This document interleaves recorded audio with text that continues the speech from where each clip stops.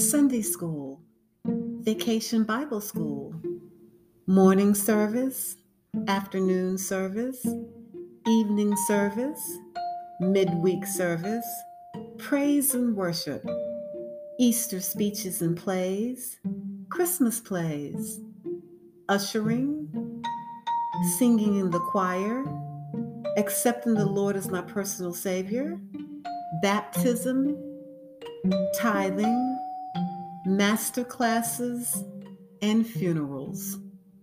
All of these experiences contributed to my foundation. Being a caregiver, I didn't have to get to know the Lord or His Word. I already know Him and how to use His Word. I'm built for the road ahead. No breakfast for Lysandra today.